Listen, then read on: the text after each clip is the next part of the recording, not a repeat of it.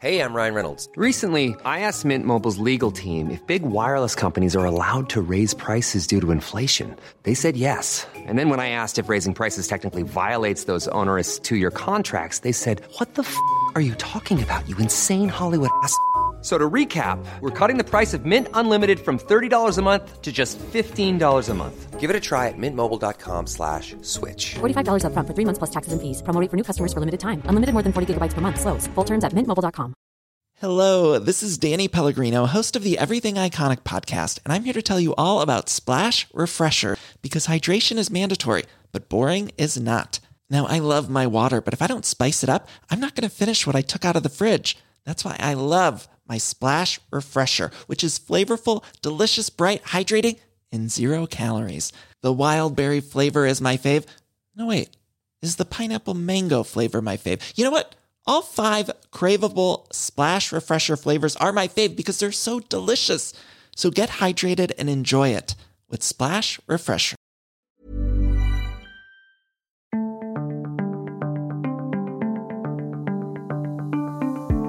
Hello and welcome to Unheard. It is the early part of November. It's getting cold outside, and I don't know if you've noticed, but already the voices in the media have started calling for new COVID restrictions on the grounds that winter is coming and we need to get ahead of a potential winter wave. Well, at times like this, it's important to have some common sense and some balanced advice. And someone who has been giving quite a lot of that on social media is someone called Dr. Raghib Ali. He is a clinical epidemiologist out of the University of Cambridge, and he's also a frontline doctor. The so-called Plan B is the government's scheme. It's sort of what they're keeping in their back pocket in case hospitalizations and cases and so on get too high. And as far as I understand it, it involves vaccine passports or certification in certain settings. And it involves the reintroduction of mask mandates in other settings and reintroduction of work from home advice and those kinds of things. Is that a plan that you think is going to make a big difference? So I think each of those measures individually could have some impact. The mask mandate has been maintained in Wales and Scotland and hasn't been shown to be particularly effective if you look at their case rates and hospitalization rates and death rates since July the 19th when we diverged. They really haven't been very different to England. And of course, there can be other reasons for that, but it suggests that mask mandates were not enough to prevent them from having quite significant caseloads and burden of COVID. I think Wales is actually higher than England. And I think Scotland might be as well. Scotland was higher than England for most of the period until the end of September, and since then it's decreased. They had their third kind of peak, particularly in September when schools went back, and now it's come back down again. We've had that in England later because our schools, started later and went, and so we're now hopefully on the downward slope of that schools. Can I just pause there? I know you're mid-flow, but it's quite a significant finding, isn't it? In the world of science, we talk about controlled experiments and so on. Obviously, at the level of nation states, it's not very easy to do perfectly controlled experiments, but you would have thought that England and Wales are about as similar as two countries can be. One of them introduced mask mandates and vaccine passports, and the other didn't. And Wales has a worse infection rate than England. What's the explanation for that? If England had had a mask mandate, working from home and vaccine passports, then we would have had lower case rates. And people say, look at Europe, although the situation in Western Europe is changing as well now and their rates are going up. But then I counter by saying, well, look at Wales, who, as you said, did have all of these measures and it hasn't really seemed to help them. And the other problem with comparing us to countries in Western Europe is that we're at a different stage of our third waves. The Delta variant arrived at different times and also different stages of the vaccine rollout. Our vaccine first rollout was ahead of the rest of Europe. And so our waning immunity has also been ahead of the rest of Europe. So those kind of cross-country comparisons, as you said, are problematic, and Scotland and Wales are much better comparators. And so based on that, I don't think we can be confident that bringing back a mask mandate will really make a big difference. But I'm just, that's one way of putting it. Can we actually be confident that it won't? Given the evidence we now have with this extraordinary virtual controlled experiment of the last 6 months. One of the challenges throughout the pandemic has been to understand what the impact of interventions is on COVID. Often multiple interventions are brought in at the same time, or released at the same time. And it's hard to figure out which one has been the main kind of cause of falling cases or rising cases. I mean, the mask mandate was one of a number of measures that have been different in those countries. I mean, I agree with you that there's not good evidence looking at Wales and Scotland that a mask mandate really would have helped in England. But there are other possible explanations. So, for example, Wales's vaccine rollout started even before was ahead of England's, and so maybe their immunity was falling faster than England's. They have less natural immunity in Scotland because they had less infections in the previous 2 waves, and so maybe that's why they've had more cases. So it's not quite as simple as just saying it's because of... And the only way to resolve this really is a randomized controlled trial, which is usually impossible for these kinds of experiments.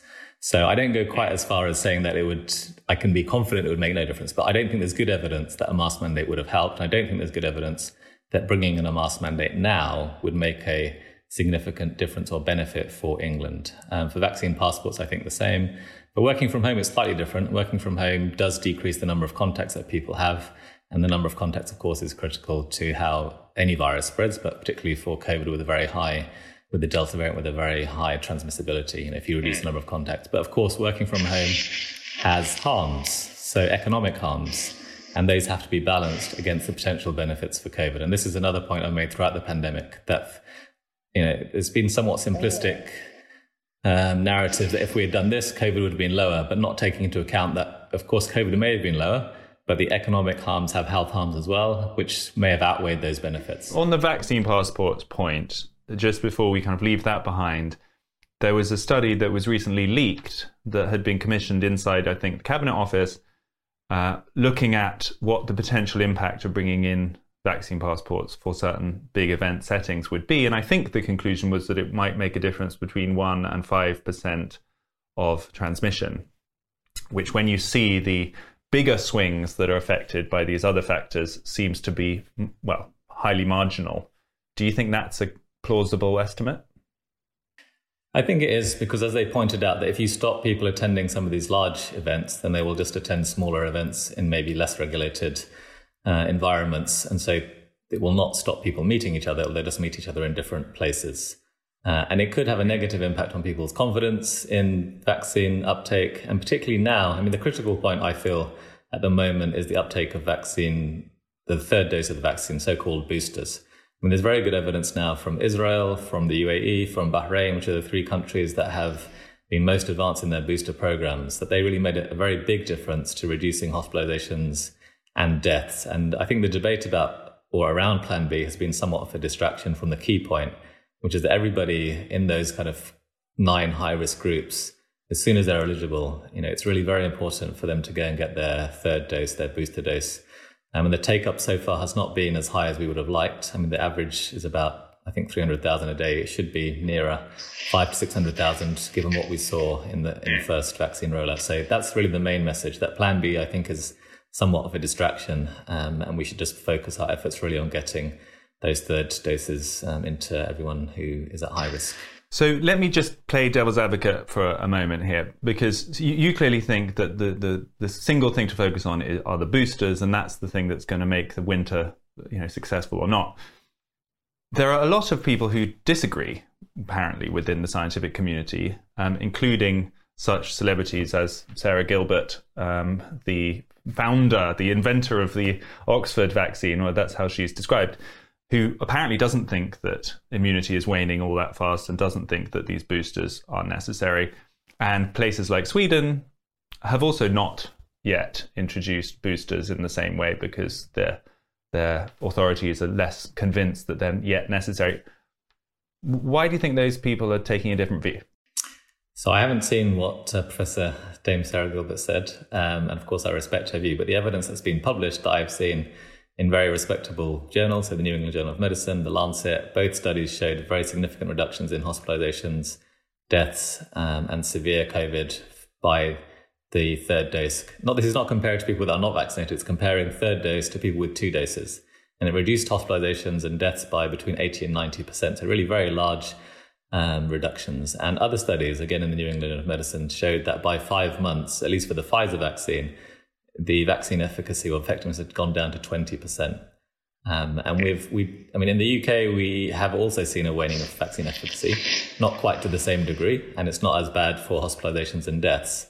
But Sir Andrew Pollard, I think, who was speaking at the Select Committee last week, he said, I think it was down to about 60% efficacy against hospitalization after 6 months. There was another study I saw on a preprint that has not yet been peer-reviewed, looking at veterans in the US, very large cohort.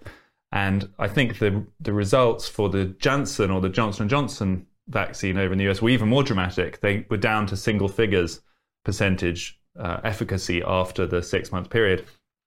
Isn't the scandal in a way, or at least the big news story, which again people don't seem to dwell on, that vaccines were supposed to be the end of the story? That was the whole bargain. That was what everyone signed up for. And now we find that actually the efficacy wanes much quicker than we might have hoped.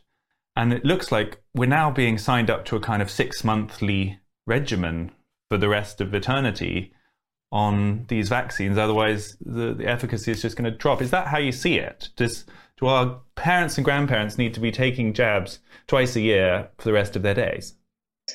So I'm not quite so pessimistic.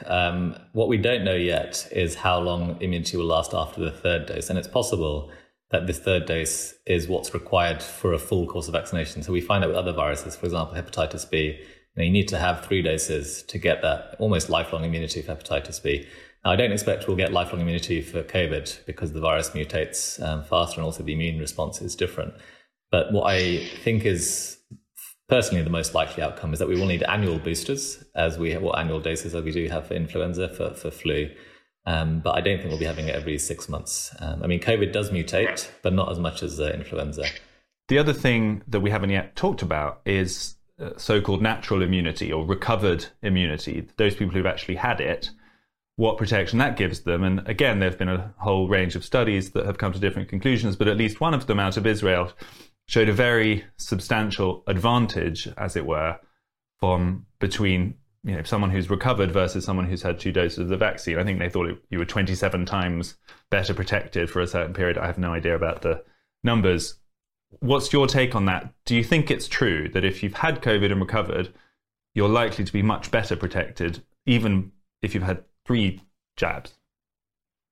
So that study I did see, but there have been other studies, particularly the large study from the UK, from the ONS, that I think was a better comparison, controlling for various what we call confounding factors, because it's not as simple as just comparing those who are vaccinated to those who have natural infection. Of course, you have to adjust for all sorts of things, including age and comorbidities, other diseases people have when they were vaccinated, etc. And the ONS study actually, and this was just for the Delta variant, showed that the vaccine efficacy and natural infection efficacy was similar. I think the jury is still out as to exactly which one is better or worse, but I think based on the ONS study, we would say that they're similar. What is almost certainly also true is that if you have had natural infection followed by vaccination or vaccination followed by natural infection, both of those combinations produce even better immunity, and we've got some data on that. So those people who have had 2 doses and have had what we call breakthrough infection since then, they are well protected. So to conclude on this natural immunity thing, at the very least, should we be saying that it should be properly acknowledged by the government as a form of protection? Like it is in Germany, for example, they have for their certificates, they have either you've got to be vaccinated or you're going to show that you've tested or you show that you have actually recovered within the last 6 months from it. Do you think that makes sense? I think it makes sense from a scientific point of view. Yep, it does make sense. I don't think vaccine passports, as I said before, are going to make a huge difference if they were bought in the UK. I don't personally support them.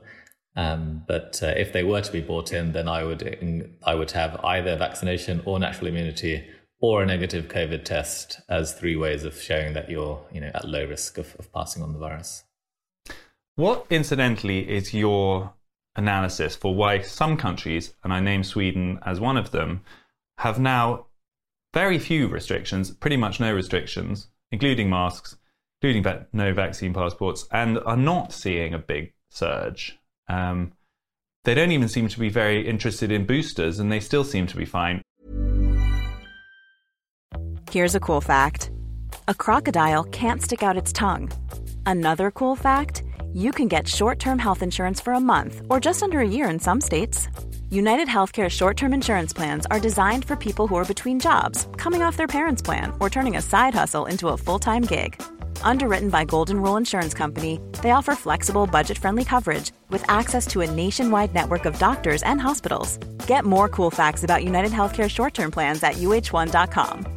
I'm Sandra, and I'm just the professional your small business was looking for. But you didn't hire me because you didn't use LinkedIn Jobs. LinkedIn has professionals you can't find anywhere else, including those who aren't actively looking for a new job, but might be open to the perfect role, like me.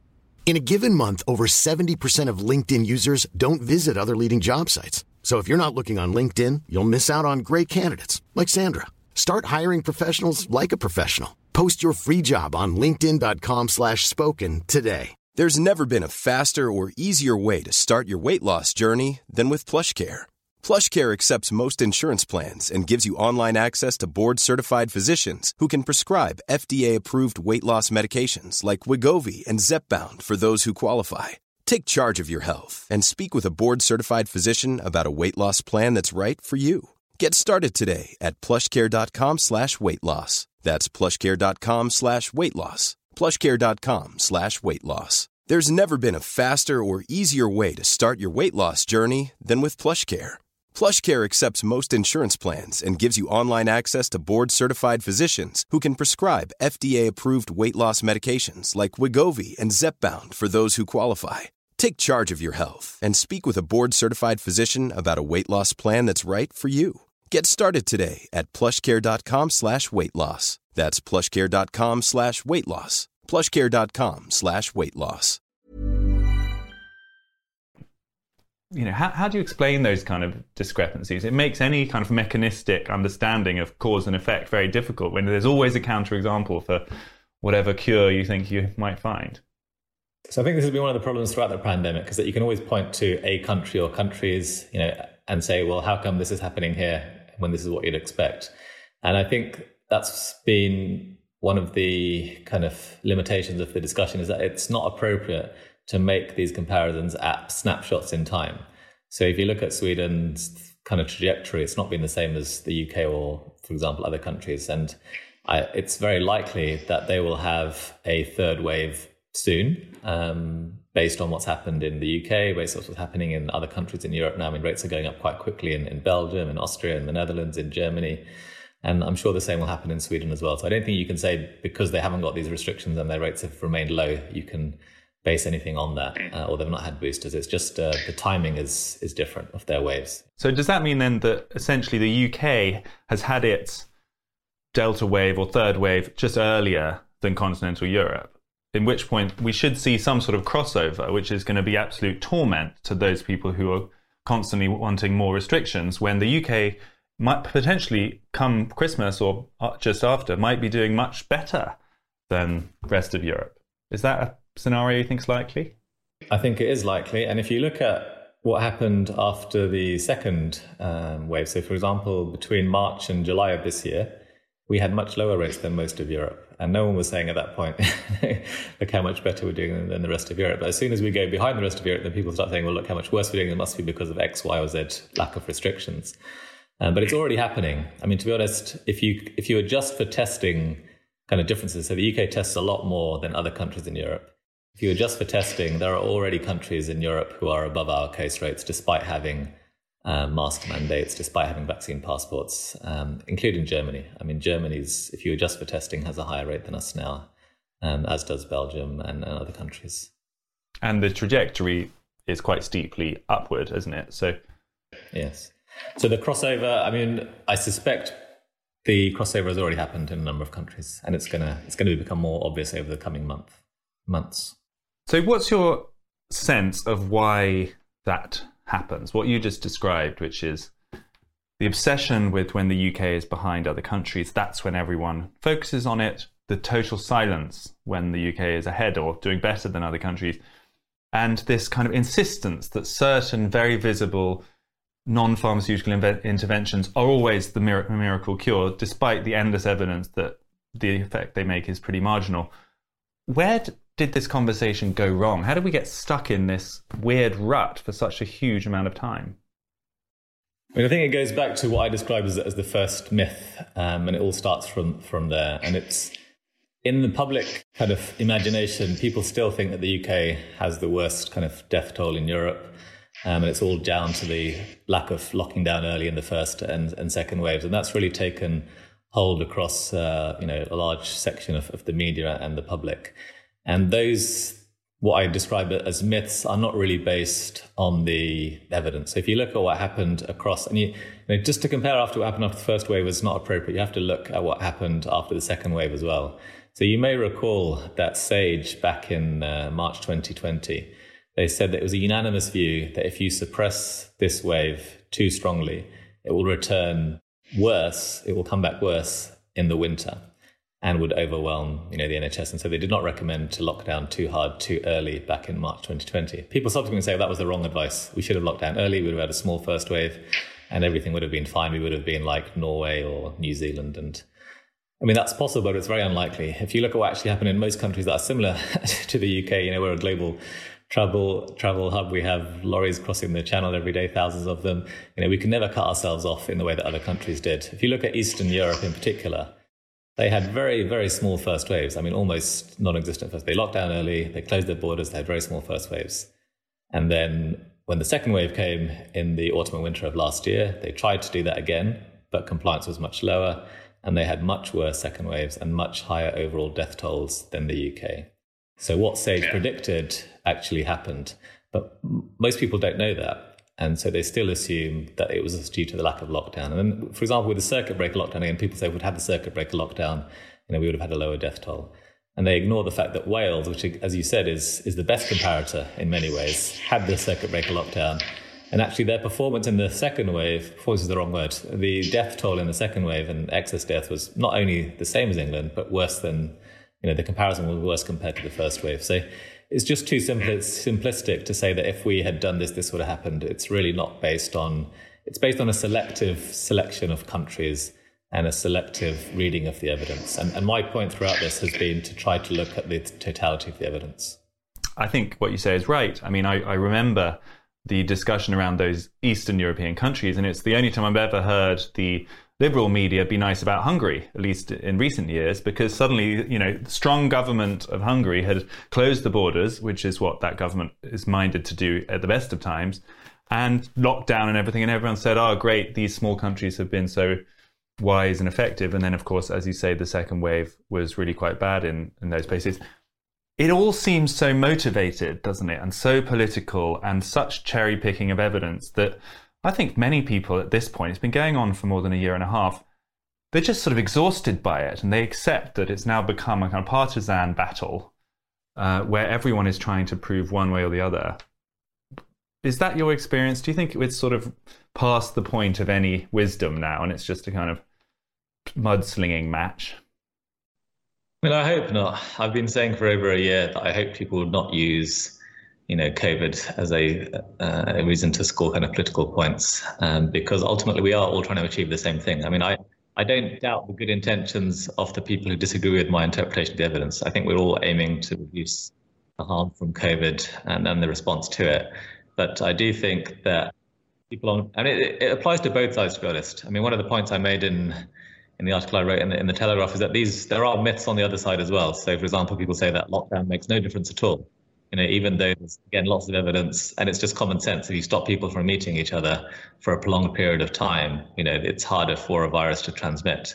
I mean, the key question was whether the harm of those lockdowns exceeded the benefits, and that's an open question. And also whether it just delays, because if the effect is just to delay, then even if there are no harms, it would still be pretty pointless. I mean, I think there was only two, and just to clarify, I did support the lockdowns for two reasons. One is because you're right that lockdowns don't prevent disease and they postpone it, but the reason why a lockdown can be justified is really for two reasons. One is if your health system is going to be overwhelmed, and then you get a multiplying effect. So not only do people die from COVID, but from all other diseases because they can't get emergency care. And given the system we have in the UK, that was likely to happen because of our limited bed, doctor, nurse, intensive care capacity compared to, for example, countries like Germany or Austria, or Switzerland, who have a lot more capacity. And the second is when you've got the vaccine rollouts, at least the rollout of the first vaccine rollout, because those people that get vaccinated, for example, during the third lockdown, they were being now protected. So when you lift lockdown, those people are no longer going to get hospitalized or die from COVID. So there's the two justifications for when it's appropriate to have restrictions. Okay, so let me just push back on those, just because why not? So the first one is that the NHS might have been overwhelmed. Isn't the extraordinary finding of the past year and a half that it wasn't at all? I mean, people clutch at these straws that individual, accident and emergency hospitals exceeded certain thresholds on certain number of days for very small amounts of period. But in reality, we built 10,000 additional hospital beds in those so-called Nightingale hospitals, almost none of which were ever used. And the health system was actually pretty good throughout 2020, and there was lots of reports of doctors actually, being underused during some of those periods. So what was your experience in the John Radcliffe Hospital? And is it even true that our health system neared collapse? So I think this is a somewhat of a misconception, and I also fell into this myself, but it's true that particularly in the first wave, A&E departments, hospitals were less busy than usual because the number of COVID patients that came in, fortunately, was not as bad as we had expected. And we cancelled, this was throughout the country, and we cancelled, all elective services, and many people stopped coming in because they were scared of catching COVID, which is understandable, particularly if you're high risk. So we had excess deaths, and this is seen in the first wave, from other causes as well, from people not presenting for medical attention when they should have done. So although it wasn't overwhelming in the sense that people couldn't, that there were enough, we never ran out of beds, but it was overwhelming in a different sense that we were no longer providing all services. And that happened to an even greater extent in the second wave over last winter. And so that did have a negative impact. And isn't that an effect of our decision? It's a secondary effect of a COVID response policy, in effect. The interesting counterfactual is, what if we hadn't changed it? What if we hadn't emptied out the hospitals, cancelled elective procedures? What if the health system had been allowed to carry on pretty much as normal throughout that period? Would we be in fact, a better situation now? So we can't answer that definitively, but what we can say is what happened in the second wave. And so in the second wave, which, we had even more COVID patients than the first wave, we tried to carry on with delivering all electives. Eventually it became impossible because there were just too many COVID patients. And too many doctors were also off sick, too many nurses were off sick. And it was simply impossible to carry on delivering all services. And again, the same thing happened. People didn't come to hospital because they were scared of catching COVID. And lots of people did catch COVID in hospitals as well. So in effect, the hospital or the NHS was unable to carry out all of its core functions. And I would classify that as being overwhelmed. And these huge waiting lists that we see now are a direct result of having too many COVID patients in hospital and too many NHS staff being off sick with COVID. So it was essential to stop that wave getting any bigger. And I think that was why lockdowns were justified on those two specific occasions. Okay, so let's give us, if you don't mind, your projection. Are we going to be okay for Christmas? Should we be making plans to see family members and get together and have a big old jolly Christmas? Or what do you, if you're a betting man, what do you think the COVID situation will be in the UK around Christmas time? And also, what do you think the restrictions will be? And then we can get you on in the beginning of January to see if you were right. So one of the things I think I've learned over the course of the last 18 months is not to be definitive in predictions. But of course, it's important. We have to have some idea of what we think is going to happen to help policymakers make decisions. I know modelers have got a bad name over the last 18 months, but of course they're doing their best given the data that's available. And as they always say, they produce scenarios, not predictions. The latest set of scenarios produced by the modelers, I'm not a modeler myself, I'm what's called a clinical epidemiologist, so I don't produce mathematical models. It's more looking at empirical data and trying to understand what that tells us. But now we do have agreement, actually. So most of the modelers also think that cases, hospitalizations and deaths will fall over the coming months because of the very high levels of population immunity we have through a combination of vaccination and natural immunity. And therefore, it's very unlikely, unless there is some new variant, which we have seen before, of course. In the absence of a new variant, it's very hard to see how we would get to a situation like we were last winter. And because of that, I don't think we're going to have any new restrictions between now and Christmas. At the same time, I would advise everyone with elderly relatives or relatives with, comorbidities with diseases that put them at high risk of COVID infection, which I was in the same situation myself with my late father, is to take care, when you're meeting with them, if they're at high risk, and to enjoy yourself, but taking responsibility, again, as best as you can. That sounds like extremely sensible advice. Dr. Raghib Ali, thank you so much. Thank you, Freddie. That was Dr. Raghib Ali, a clinical epidemiologist out of the University of Cambridge. And may I say what a pleasure it was to talk to him. When you speak to someone who actually seems quite balanced, not too extreme in either direction, but ready to talk common sense on this fraught topic of COVID, it's a rare pleasure. Thanks to him, and thanks to you for joining. This was Unheard.